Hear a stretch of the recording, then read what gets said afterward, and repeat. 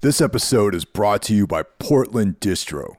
If you like underground music, movies, and more, go to portlanddistro.com for licensed merch, vinyl, CDs, and more. Plug in the discount code 10OFF, TENOFF, for a 10% discount at portlanddistro.com.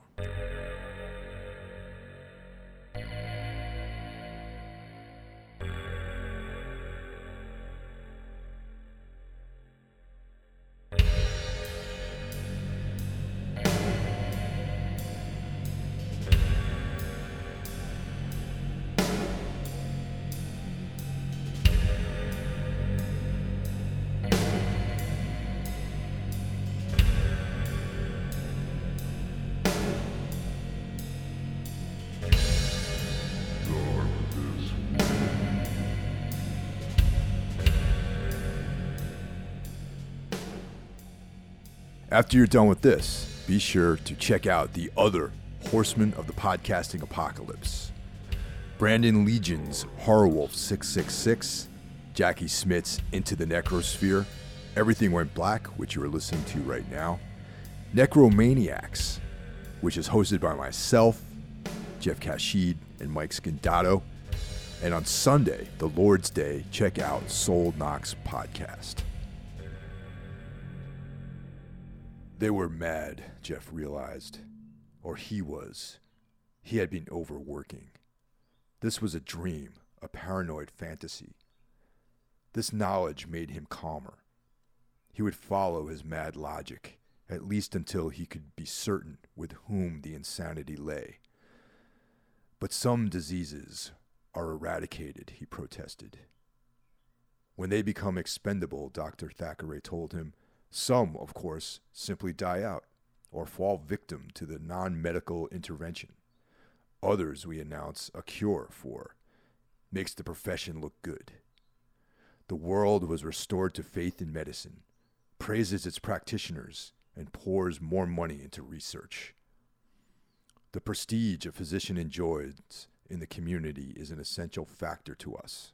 And that was a short excerpt from today's installment of Darkness Weaves. This is our fourth installment in our analysis of the work of Karl Edward Wagner. The first order of business is going through the recently republished In a Lonely Place by the great Valancourt Books. And for today, we're doing the fourth seal, as I mentioned. So how's it going, Karl? Everything going good? Yeah, not too bad. It's another day, and it's rainy. It's been like just constant rain the last 2 days, which is kind of unusual weather for a Colorado. So Yeah, it was kind of chilly and overcast yesterday and today too out here. And yeah, we were talking a little bit before. I just returned from the Nightlands Festival this weekend, which was the Cadabra Records inaugural event. This is the first one they did, and it was a lot of fun. There was a pre-show on Thursday,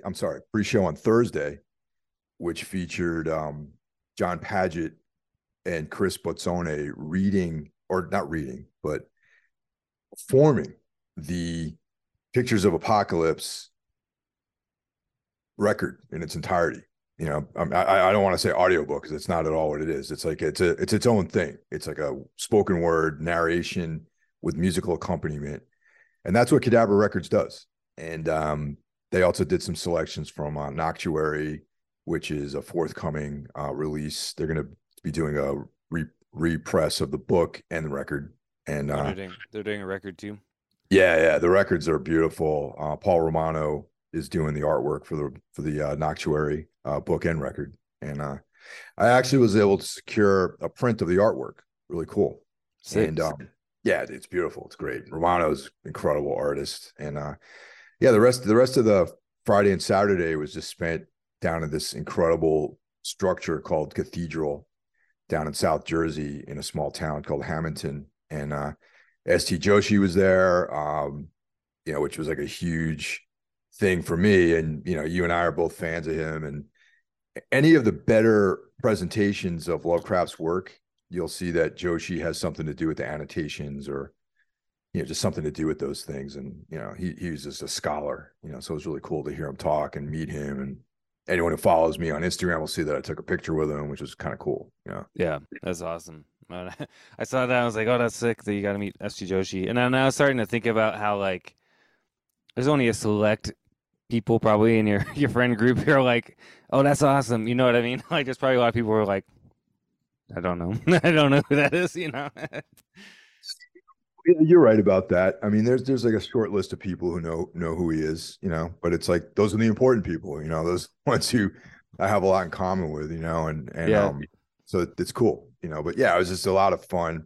And now to loop back into today's episode, I was asking people because some of the people at Cadabra, I mean, I had Chris on as a guest a few months ago, Yeah. so they're familiar with the show and they listen to the podcast occasionally, and I brought up Carl Edward Wagner to these people, and no one is even familiar with him, believe it or Oh not. wow. That's Yeah. crazy. How's that possible?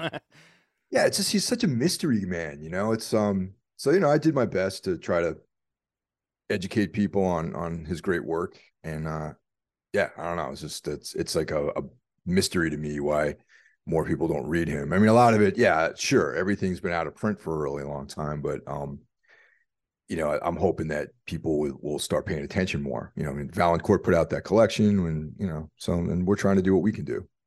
Also, um, I was apprised by Nas, from Alclise that there's a audiobook version of An Only Place on Audible. So I picked that up as well. So and then because I was like, well, that's really useful because not only can I read the story, but then when I'm preparing for the episode, I can listen to it as well, which is what I did today. I listened to this story like just a little bit ago before we started, so it's like fresh in your mind while I'm working. I can listen to it, and you know what I mean. And the guy who does the reading is really good. Like Oh, cool. yeah, he does like kind of different voices for all the characters and stuff, and yeah, it's so people, you can get the book, you can get the audio book, like So anyone out there is listening to this and you don't like to read, get the yeah, audio book and listen to it, at your own leisure, and you can enjoy his work as well. yeah, exactly. So definitely recommend. Yeah, like I said, I picked it up because so I can listen to stories while I work as well. So because I like to read the story, but it's kind of nice to be able to do both. I mean, reading it, I feel like you really like when you read something, it's like your brain does something with the symbols and the letters, like these like weird symbols. Your brain has to arrange them into ideas, and that activity of taking something that your eyes could see on a page and understanding them as ideas, I think is a really crucial thing for our development as people. I think it's like something that's like magical in some ways, and your brain conjures up these images. And I just find that to be so enriching to my life, to do that regularly. And it's yeah, it just expands your whole intellect, I think. Yeah, I agree, and I think too, like there's a difference. Like I do, I like to listen to audiobook while I work or whatever, but um, I feel like there's like an extra dimension when you actually sit and read something for real. You know what I mean? Like I like particularly doing a show like this, like I need to be able to. I couldn't just do it based off of listening to it. I need to read it as well because it's like somehow that makes everything sink in more. You know what I mean? Like, So the Fourth Seal, it's one of Wagner's earlier pieces. It was first published in Whispers, 1975, and Whispers is a periodical that came out. Styx was also published in that periodical, and Lee Brown Coy's art also was on the cover a lot of times of Whispers. So oh yeah. yeah. The there's like a little thing that Wagner writes in the back of this book. It has this thing. It says, "The Fourth Seal was written in October 1971, during the period after which I had dropped out of medical school and out of a PhD program in neurobiology. The story pretty well reflects my bitterness toward the medical profession, and the briefly mentioned character Walker is a thin disguise of the author's persona. The story was inspired by a series of lectures in epidemiology concerning the cyclical nature of deadly diseases. This much of Fourth Seal is factual, as are many of the conversations and political sentiments expressed by the characters. This later exemplified the repressive attitudes in medical education during the late 1960s, from which I had turned and discussed the goal of making a career in writing. So yeah. Yeah, I was thinking how this story is very personal to him because we know, and hopefully you guys know since we've been talking about it on all these episodes, that he was in the medical, he was in on his way to becoming a physician. So this is like personal to him. And this story reflects like his it's probably one of his most cynical stories, really, if you think about Yeah. it. Yeah, this story, like, I'll have to, I mean, as we'll obviously get into it more as we go on, but this one hits a nerve for me of like my own like cynicism towards doctors and American Medical Association and stuff, like, because if you just look at the history of the AMA, it's done some pretty horrendous stuff, like almost openly, like flagrantly, as in terms of like discrediting any other form of medicine aside from its own, like pushing like fucked up stuff. It's a pretty it's it's not, this story isn't too close from reality, really. So In some conspiratorial circles, I'm sure people are actually thinking this is what's going on, and for all I know, that for all we both know, this could be the reality. There's like some secret society, with these like silver and onyx rings, like, running everything and, repressing, restraining certain cures and all that sort of stuff. You know what I mean? yeah. Well, I guess we can get into the story and then yeah, talk about it Yeah. more.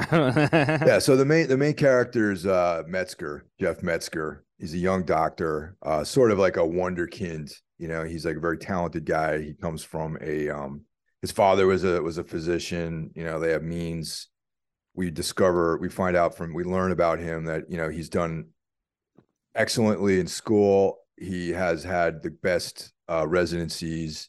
He's even done some kind of you know, uh, charity work as far as like, lending out his expertise to people who are less privileged and helping them. So he's an all around positive force in the medical field, very idealistic, looking to better mankind, So that's what we know about Metzger. And he's also married too. He's got a wife. Yeah, he takes the ideals of the Hippocratic Oath like very seriously. You know what I Yeah. mean?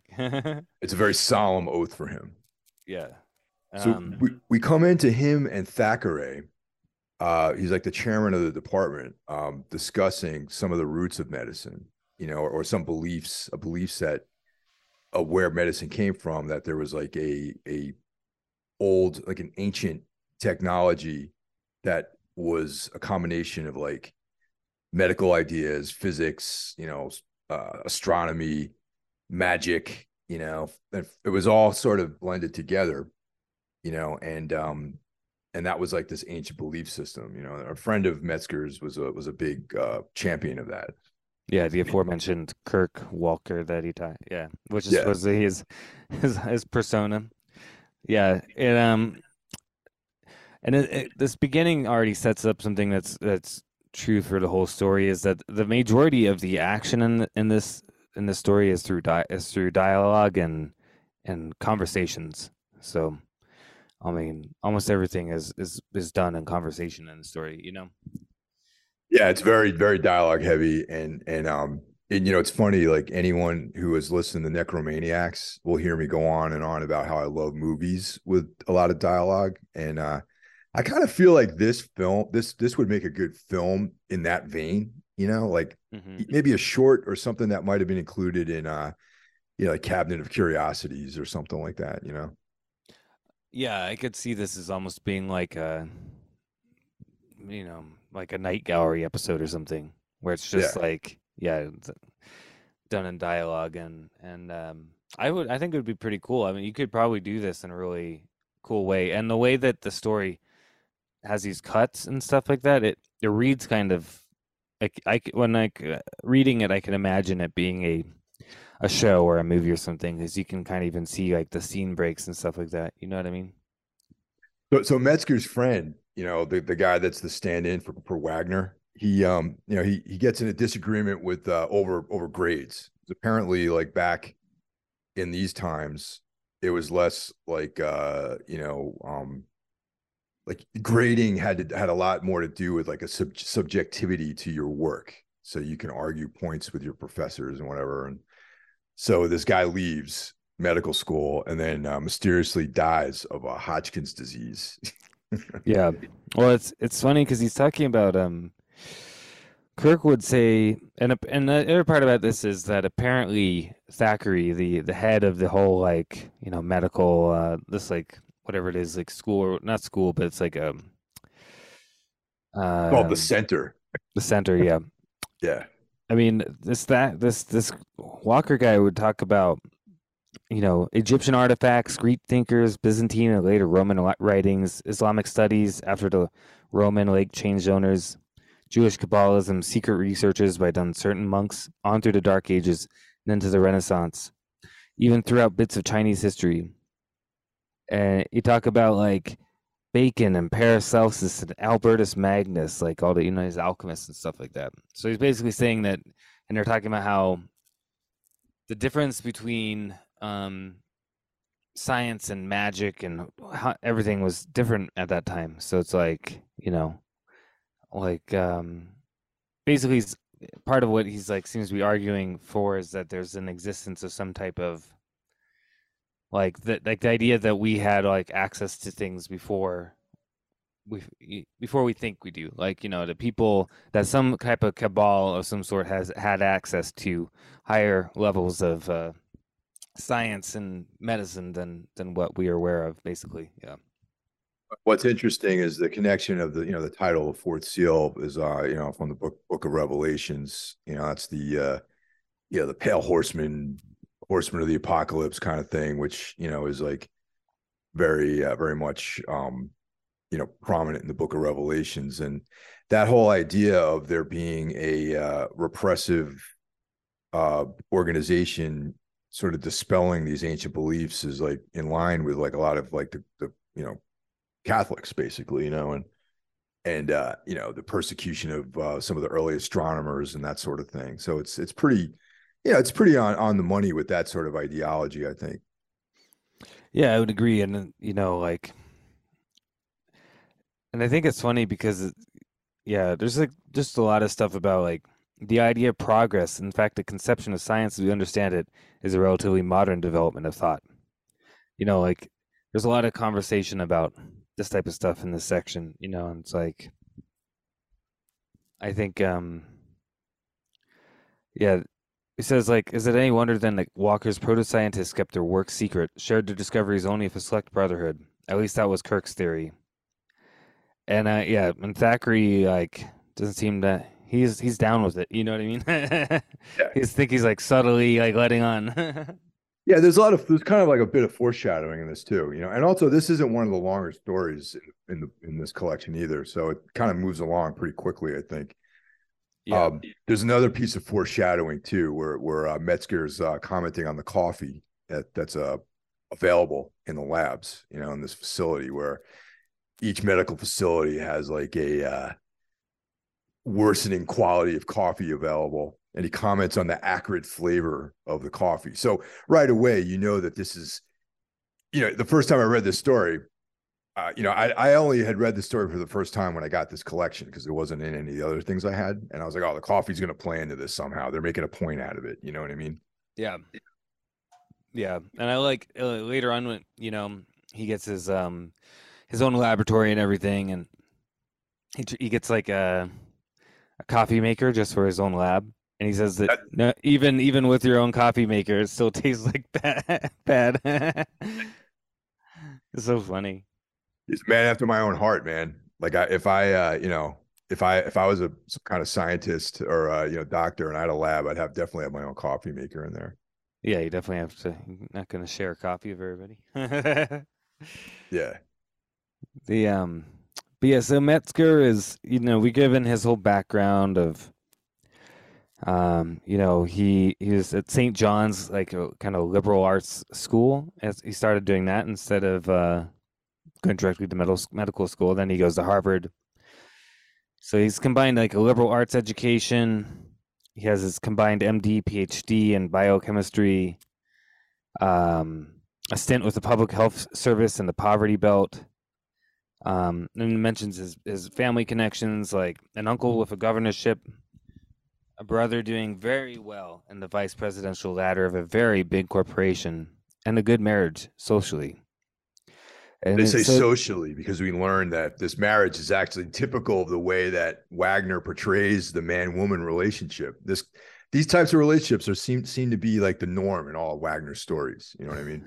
yeah, if people get married like for a social, yeah.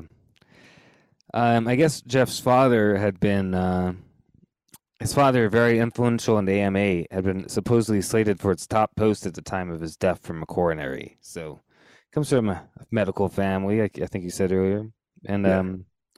yeah, he moves and yeah, moves into his thing, and then the next section, we're kind of talking about that kind of like cutting. It cuts from him like crumpling up the cup and throwing it away to all of a sudden like it's a conversation between him and his wife, and his wife asks him if he noticed this ring that Sid Lipton had on last night.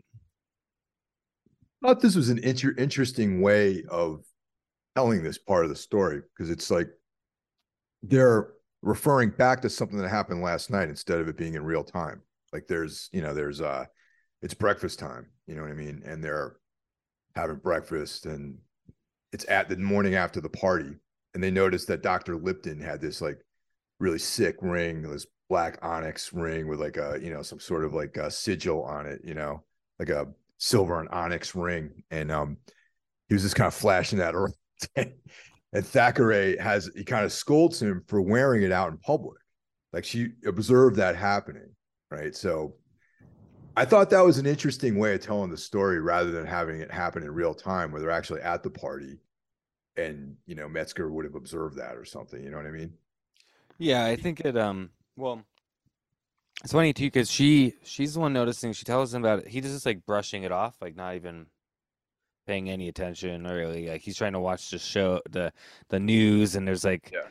he's like upset because of this I think like the liberal presidential campaign can't the head liberal like presidential like candidate has just died suddenly, like he's like upset about that because he's definitely a kind of a liberal like type of guy, and she's like trying to talk to him about the stuff, and she brings up the ring, how Thackeray told him not to, tell him not to wear it. He's not really not paying any attention. I think that's the funny thing is that even if he was at the party, I don't think he didn't notice that night, like, A couple things here. So we definitely there's a strong like left versus right sentiment in this story. You know what I mean? Like there's like a right wing and a left wing representation in this story.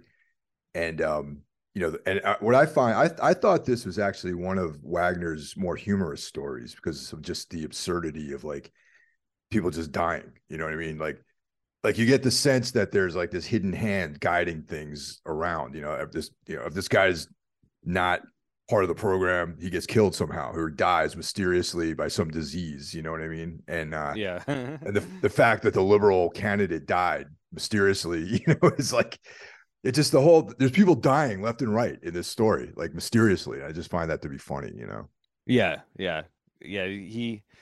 It's funny because yeah, they have this whole conversation about everything, and it's just kind of one of those relationships like with his wife where you're just like he doesn't want to talk to her. You know what I mean? He's Yeah. obviously just married her because he was supposed to, kind of. You know what I mean?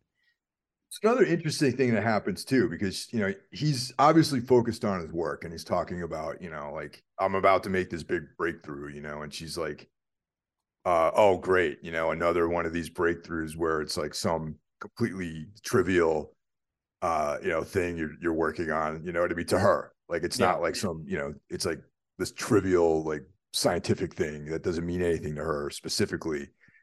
But then he acknowledges that he has been working too much and that he really thinks that he should spend some more time with her, which I thought was interesting. There's a wrinkle in it. But at the same time, he's just thinking about his work. You know what I mean? Yeah, Like, this is true. Yeah. so yeah. But and then it ends with him being like, "Why don't you go buy yourself a new dress?" Basically. Yeah, here, take the checkbook and go buy yourself something nice. You know, it's like this total old school like way of dealing with stuff. Yeah, exactly. It's like very like it's very like 60s way of like brushing off your wife or whatever. But yeah, then it switches, and this is where oh wait, no. First of all, he ends up oh, what's his name? I'm gonna talk about the his coworker who's got the lab next to him. Yeah, Froneberger. Yeah. Who says stuff like muchos gracias. Yeah, so that's what I mean. There's a lot of humor in this story. Yeah. So anyone who's worked in like an office, I mean, I don't know if you ever worked in an office, Carl, but like, a lot of what I do is I work in office. Not right now. I work right where you see me, in this fucking blue room that I'm in right now. But like, Right. but the I've done my time in offices, and there's always that really annoying dude who's like, you know, wants to know what you're working on, is like too friendly, like on Monday morning, he's always Right. cheerful, and that's the Fronenberger character. Like he's got the lab he's a colleague of Metzger's, and he's got a lab next door to his, and he's the guy with like the really annoying, stupid, anecdotal humor that is just, you want to, I can imagine this guy be very annoying on a Monday morning. Yeah. And he's like I guess he's studying like flu viruses or something like that. So there is a little bit of a crossover with their work, though. You know what I mean? Like there's some similarities. Like Metzger's working on a cure for cancer, I guess. Yeah. And yeah, apparently Fronenberger Metzger had some like photos out and of like, I guess, like, what is it, like of like the, what do you call Basically it? photographs of like cells or something like that. Some Yeah, kind of, yeah. yeah. There was a term they used in the story, but I can't remember it actually. Yeah. Uh yeah, I'm not sure. Wait, where is it? I guess it's not important, but I'm like looking and I'm like, I can't, whatever. Yeah, so it's like photographs of these like tests, like cells that he's working on. And the thing that you get the feeling is that Fronenberger is being purposely nosy. He's trying to get a read on what he's studying. You know what I mean? And we'll find out in the next section that everybody knows basically. So, and the next section is when you hear about another person dying. So he's like sitting there reading his newspaper, and the one guy is like, "Too late for you to help him, huh?" And he's like, "What are you talking about?" Yeah. Yeah. And it is I saw you reading about the headlines that Supreme Court Justice says Festung, that's his name. Yeah. And I guess Justice Freeport's death from cancer just happened. And he's like, the Freeport was a good man, the second justice to die in the last few months, and both of them liberals. They'll have a hard time replacing them, especially with the administration we have right now. And Festung says, oh, well, they'll probably find another couple commies to fill their seats. Don't see how you can seriously regret Freeport and Lloyd after the stands those leftists took on socialized medicine. Sure, it's great to be a bleeding heart humanitarian, but tell me how much of this fancy research you would be doing as a soured pill pusher. Yeah, so this is like where we get into like some real cynical, like cynicism here. Festung is like some like right wing, very conservative dude, who looks at socialized medicine or some sort of like Medicare for all, like a program similar to that, as like the nemesis of his like career. Like no funding, the government controlling everything. Like he's one of these guys. You know what I mean? Where it's like, it's just interesting, and also that he's is he also an epidemiologist? Yeah. Yeah, Yeah, yeah. Yeah, he's I think he studies disease, like plagues and stuff. So this is where he really underscores the cynical, nihilistic sort of pointlessness, the point of view that he has to the whole thing with the whole medical field, and this indicates that he's actually not part of this secret society because he sees things in a different way than they do. Like Festung thinks that medicine is pointless, that we come up with these vaccines, but these diseases just kind of vanish, or they come and go almost by every generation has their nemesis. He says something to the extent of that, where that first it was like the plague, and then it was this, and then it was that. Now it's cancer, and eventually it's going to be something else. And he just thinks that, like, statistically, medicine has done absolutely nothing to prolong human life or to heal people or anything like that. So for him, it's like all this politics is really just about, protecting his job. He's like, we're doing this stuff. Doesn't really matter, but I need to make a living.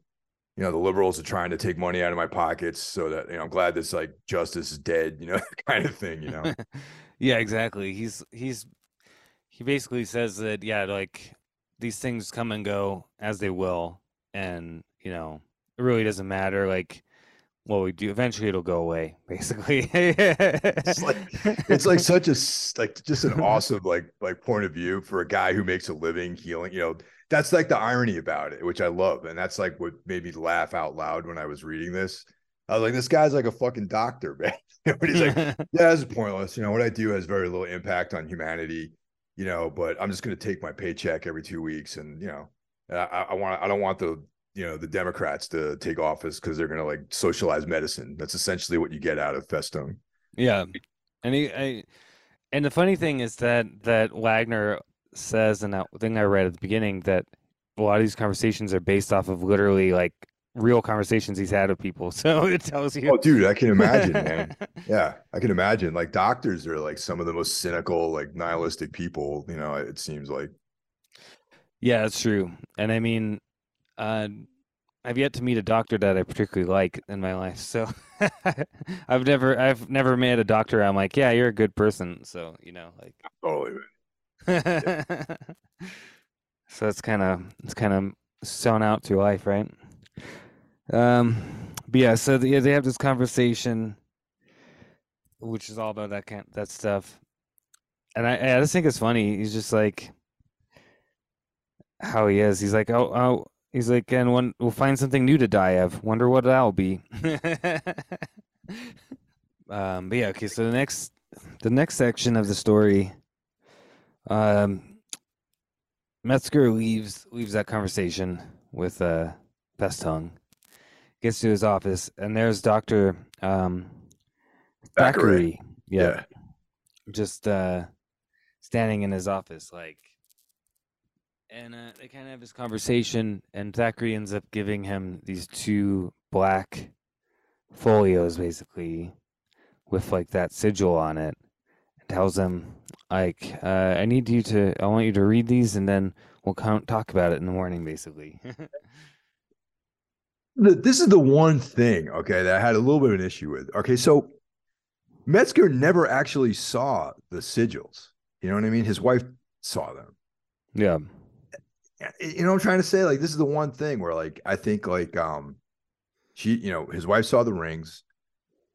Metzger did not make any comment about seeing them. You know what I mean? He didn't see the ring, but she did describe the seal, and so okay. I'm sure he could recognize it. But then we also find out that his father, right? Yeah, he has this like memory where he remembers seeing it as well.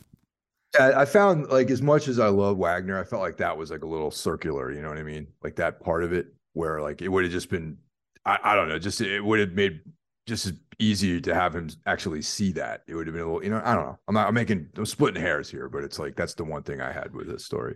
Well, I mean, the thing about it though is he doesn't really comment on the seal on the folio. Just kind of says it's there. I don't think there's like a real recognition expressed when he sees it. You know what I mean? Right. Like, where is it? Yeah, two black binders waiting. Their vinyl covers bore no title. Closer glance, he was aware of a tiny silver seal embossed in either spine. So it's just kind of describing what it is. So he doesn't seem to like recognize it. You know what I mean? Okay. I All think right. I think Fair we enough. are supposed to like connect the dots between what his wife said and what they show in this. Right. So I see. Yeah. Okay. I'm with you. Now I'm Yeah. on board because now it's Yeah. more about the reader recognizing the presence of the seal and Metzger still just being kind of oblivious that anything's even going on, really. Okay. Yeah. I think Fair he's like a enough. little nervous where he's not sure why Thackeray's Yeah. there and He, trying to. he just thinks these binders are just a report that he wants him to read. Okay. Gotcha. Yeah, exactly. He doesn't Yeah. show any real recognition of the seal. Yeah. So basically, then we cut to the next day, and Metzger has not slept all night. He's like upset, like he's like doesn't understand what this data is. Like he doesn't understand but all he knows is that it basically has data that not only replicated his exact work that he's doing on the cancer, but some of it's like beyond what he could even like fathom. Like essentially, like he would never think of some of the things that's in these reports, you know. But he's just like shocked because it's like he's like, why is there there's already somebody had already found a cure for cancer, basically is what these folios are telling this binder is telling him, you know what I mean? So he's like Like it a means long time ago too. Not, like there's basically cures for everything essentially yeah, outlined in the material that's within the binders. yeah, because yeah, we find out there's one that's somewhat newer, um and we'll find out in the conversation. So he basically goes there, and there's Thackeray and what's his name, the other guy, the chairman of surgery, doesn't I forget what his name is, but anyway, so there's yep, Thackeray, and then the chairman of surgery, which is the guy that she said earlier that was wearing the ring, and Lipton, Dr. Lipton, that's it. So yeah, so he's like this research, all this stuff, and they're like, whose work is this? And he says, one of it's Dr. Johnson Taggart, and it says Taggart, but Taggart died 10 years ago, brain tumor. And they're like, the other paper, most of it was the work of Sir David Aubrey. And he says Aubrey died at the turn of the century. It's like funny. It's almost like a Abbott and Costello kind of thing. I don't know. It's just so funny to me. This is probably the funniest story in the entire collection, honestly, because of Yeah. this dark humor. Yeah, it's definitely dark humor. So he's like, yeah, and he's saying that in this older one from Aubrey, there's basically cure for everything, essentially. Like everything's laid out. And they're having this conversation. He's like, how is this even possible? Like how is this, you know, he doesn't understand, you know what I mean? So they start start to lay it out for him, you know, like, and he realizes they both have the rings, and he said, yeah, I like this. Perhaps the world wasn't ready for a cure for cancer. Syntax. uh he's like, would it be wise to circulate a total cure for cancer just now? He's like, what do you mean, the lives of suffering? The price of power, Dr. Metzger. The price of power, just as every empire is built upon the lives and suffering of the expendable. Dude, it's like the whole nefarious plot gets like rolled out right here, and you get to learn that these guys are part of this secret organization that's pulling the strings behind everything, all the I mean, that's like real power, life and death over the entire human race. It's pretty insane. Yeah, and they basically have been here for untold, like basically since the whole thing that we saw at the beginning of some type of secret cabal, like operating back in, you know, the depths of like even like the Egyptian times or whatever. We basically find out that this is true. Like these guys have been around since you know, time immemorial, basically, like kind of controlling like you know, diseases and the health of people, and particularly like this, you know, this these guys have been, you know, like kind of leading everything into the direction they want to, like make sure that they have power, make sure they got money, they got wealth. They talk about how sometimes people will accidentally cure certain things, and or they'll actually sometimes they'll like release something and then cure it just because like they're like, yeah, we want to have the recognition. You have to, doctor has to heal sometimes, basically. But you have to produce, otherwise no one believes in what that you're doing is even working at all. So they have to justify like the money they're making too off of all this. And every now and then they probably resist it, but every now and then they got to cure something, Yeah. instead of holding all the secrets. Exactly. And I think it's more fucked up too because they find out that this older guy not only discovered a cure for cancer, but actually created cancer, basically. Yeah, it's like this incredible, just like cynical, like completely cynical point of view on like the medical world and the power that they wield over life and death. Hence the fourth seal, and the pale horse rider and all that sort of stuff. Yeah, it's a real. It's funny. The first time I read the story, I wasn't really sure where it was going. You know what I mean? Like, I never, I had no idea what the story was gonna be about. I had no idea what. I just knew it was about a doctor, right? And when it went this way, I was like, oh, okay, that's where it's going. Like, I was like, that. I mean, but then I'm like, I could believe it. Well, we also, as to round it out, there's a guy hiding, Dr. Royce, who's like a psychologist who's like in a hidden room observing this whole thing. Okay. And they want to bring Metzger into the fold because he is a talented physician. He's very bright. He's connected. His father was one of them. Yeah, his father was part of this secret society, and so Metzger, in his mind, he's like, yeah, I'm going to infiltrate this whole thing. The bleeding heart liberal part of him is like, yeah, I'm going to infiltrate this, and I'm going to like blow it wide open, and take down these guys, and like all this. They had this whole fantasy about like ending it. Yeah. So when he leaves, Royce comes out of his compartment, and he's like, all he says is no. Yeah. Like, yeah, Like okay. I checked this guy out. I observed him. He's trouble. He's not going to fit, basically. yeah, like he had like this like they had like a like video and stuff like he's like watching him, like watching his responses to everything. And I mean, the whole time like he's just horrified. He's like, a physician should be the heel and then all this kinds of stuff, you know what I mean? Like he's just like he really believes in being a doctor. Like he's horrified by this whole idea of like people this like cold-blooded that they are willing to sacrifice millions of people just to hold on to their own power. You know what I mean? Right. Yeah.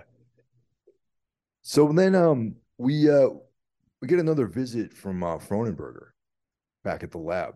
This is as Metzger is speechless about what's going on, and he feels like I could put an end to this whole eons long like cabal of power, and this whole I can end this whole conspiracy. You know what I mean? So he goes back to his lab and he runs into Fronenberger.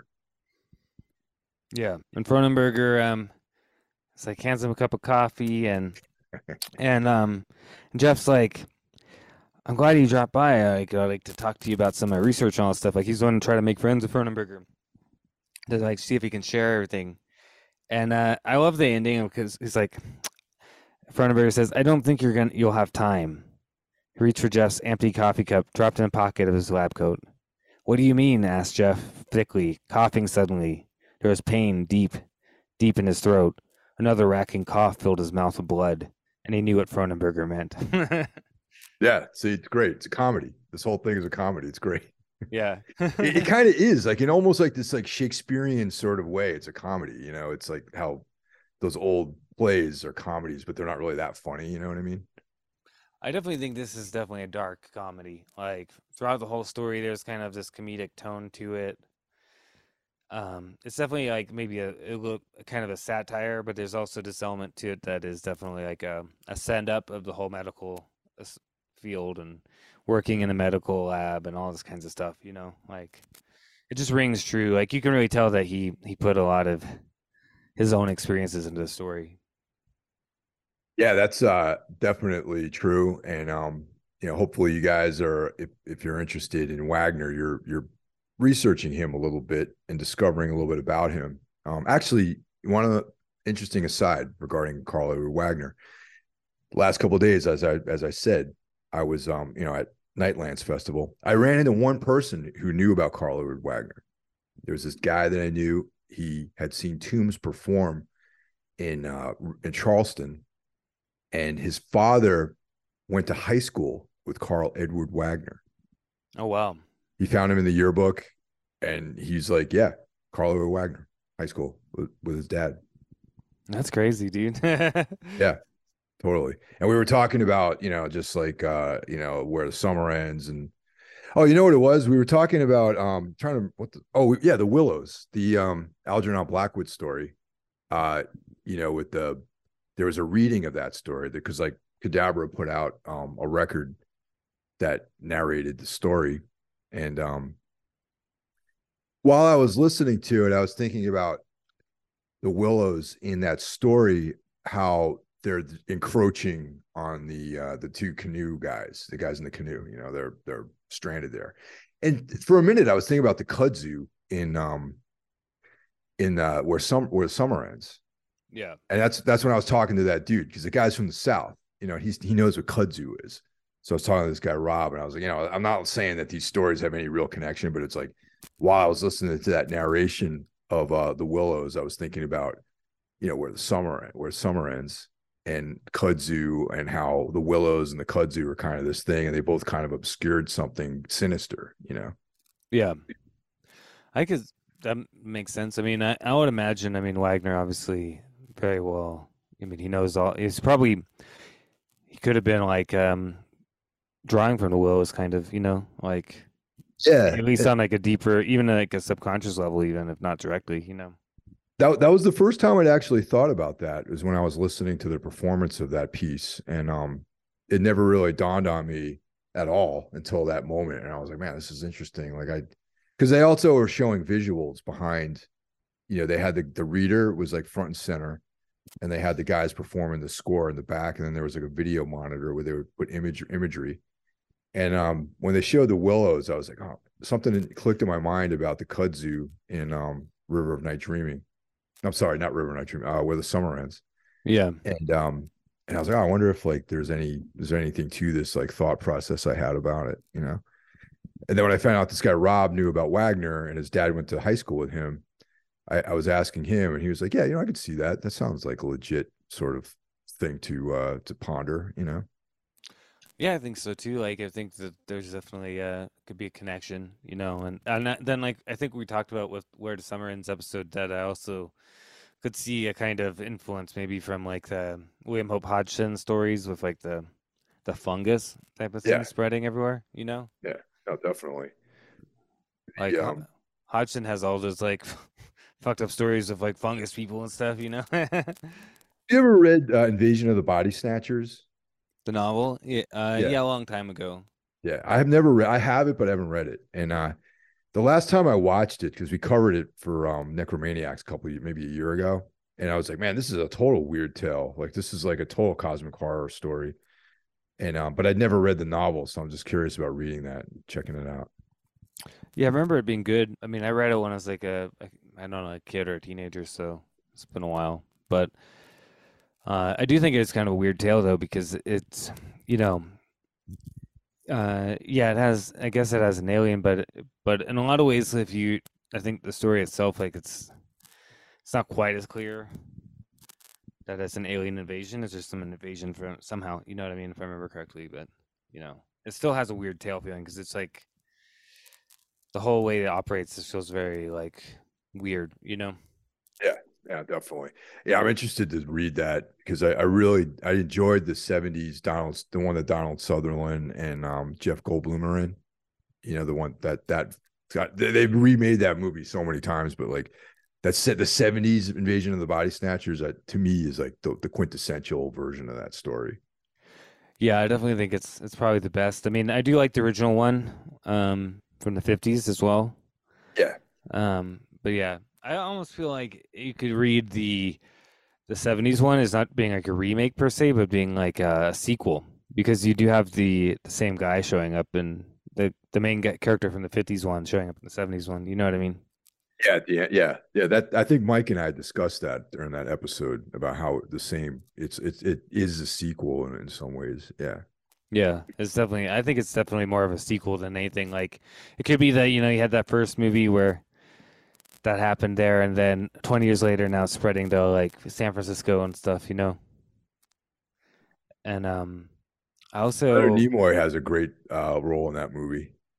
Yeah, he's great in that. Dude, whenever he shows up and he's not playing Spock, I always get a kick out of it, One thing I love about that movie is that it's also kind of sending up the whole like me generation, like San Francisco type of people. You know what I mean? Like, it's kind of making fun of them. I think is kind of reminds me. Have you ever seen? There's like this old comedy called Serial, Seril. Yeah, it's from the 70s as well, and it's a comedy set in San Francisco that's making fun of like all the me generation stuff. Like, it's really funny though. Like, and it kind of reminded me of like they are hitting on the same notes. And my dad was in San Francisco in that time period, like in the 70s. So, and I think he always thought it was funny because it was just like making fun because he knew all those kinds of people. Yeah, totally. Well, that's it, man. That's the fourth seal, and you guys, I hope are enjoying this, and please go out and pick up this In a Lonely Place collection, and enjoy. We'll talk to you guys soon.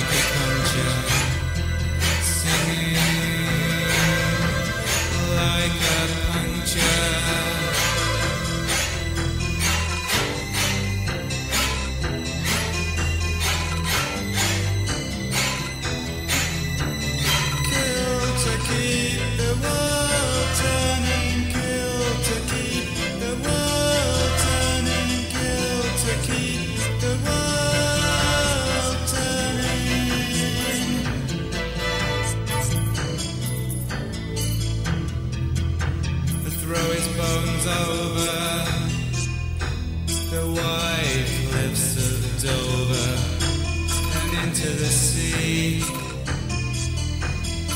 Sea of Rome and the bloodstained coast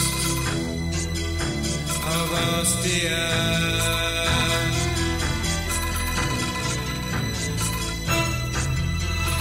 Leon like a lion, sleeping in the sunshine. Lion lies down. Lion lies down. Out of the strong came forth sweetness. Out of the strong came forth sweetness. Throw his bones over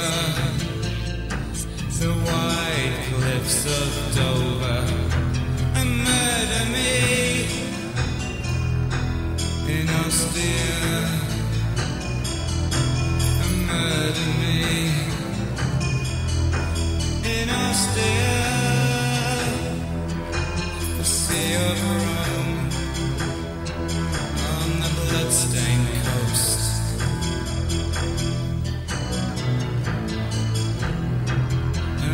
Car reverses over the white cliffs of Dover and into the sea of Rome.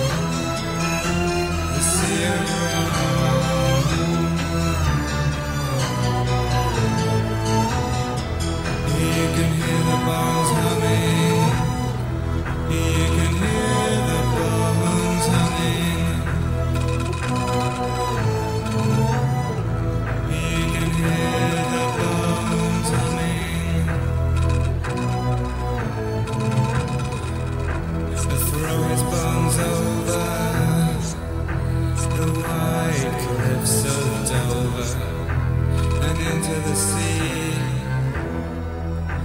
The sea of Rome.